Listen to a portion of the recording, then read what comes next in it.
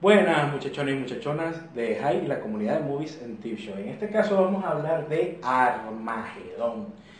Una película ya bastante lejana, estaba yo niño cuando, cuando vi esta película en televisión. No la llegué a ver al cine, quisiera haberla visto en cine, porque a pesar de que es una película totalmente comercial, los aspectos que maneja, los manejan mal, los aspectos científicos, los coloca, eso es lo que aprecio, que los coloca. Entonces uno puede evaluar, pero claro, lo que coloca, bueno, está en la historia por exagerar a la historia, ¿bien? Eso es lo primero que hay que decir desde un punto de vista científico. Ahora, desde un punto de vista comercial y de público, la película es un éxito, bueno, eso lo demostró. Llegó a las personas, pues maneja el aspecto amor, tiene unos protagonistas bastante guapos, está ahí preciosa, preciosa. Cuando la veo en Señor de los Anillos, qué locura de mujer. Está el muchachón, allí Ben Affleck, etcétera. Actores de moda en aquella época, si no mal recuerdo, estaban empezando, dando sus primeros pasos, sobre todo Ben Affleck, que sí continuó fuertemente en el mundo del cine y si no me equivoco, inclusive ha sido director. ¿Ok? De hecho, si no mal recuerdo, si no me equivoco, estuvo a punto de dirigir una película de Batman. Estuvo a punto, pero bueno, no se dio. Un sueño hecho realidad si pudiera ver ese film. Pienso que el muchachón tiene talento. Se hace mucho, pienso que bullying, de verdad, se cae en lo absurdo al actor.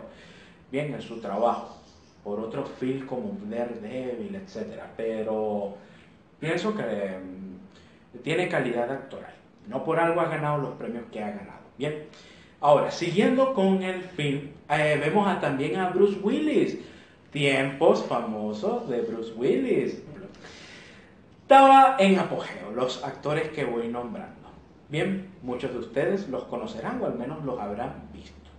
Entonces, en el aspecto comercial, la película funciona. Contrató, hizo el casting correcto.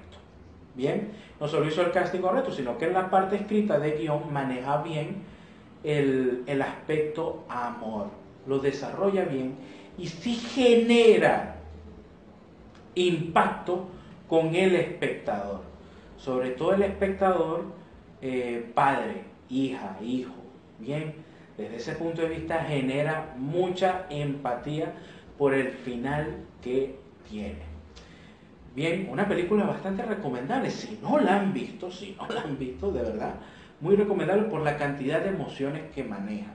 Estoy seguro llegarán a ustedes porque las escenas están preparadas para eso, para que te lleguen. Hay una parte que el muchacho lanza como que el cohete. ¡Wow! Se me olvidaba, se me olvidaba. Más importante que el film, más importante, me atrevo a decirlo, es la canción, la banda sonora que la apoya. De Aerosmith, del papá de la muchacha, de Liz Taylor. Es una señora banda sonora lo que se escucha ahí. Que hasta hoy es muy buena la canción, la recordamos. Muchos recordamos, la película es por la canción. Y muchos vieron la película por la canción. Eso es lo importante de las bandas sonoras. No es solamente el fondo de las bandas sonoras y que los actores hagan lo que tienen que hacer. No, no, no, no. Tú puedes jugar en marketing con la canción y esa película lo demuestra. Cómo el contratar un grupo y que ese grupo logre la inspiración necesaria de transmitir lo que quiere transmitir la película. Y eso va a llevar gente al cine. Ese para mí, pienso, es uno de los mayores poderes de ese film. Yo de niño lo que recuerdo es la canción. Y de la canción fue que vi la película. Porque recuerdo el videoclip también, un éxito el videoclip. Entonces, de verdad hicieron muy bien en ese aspecto, en fin.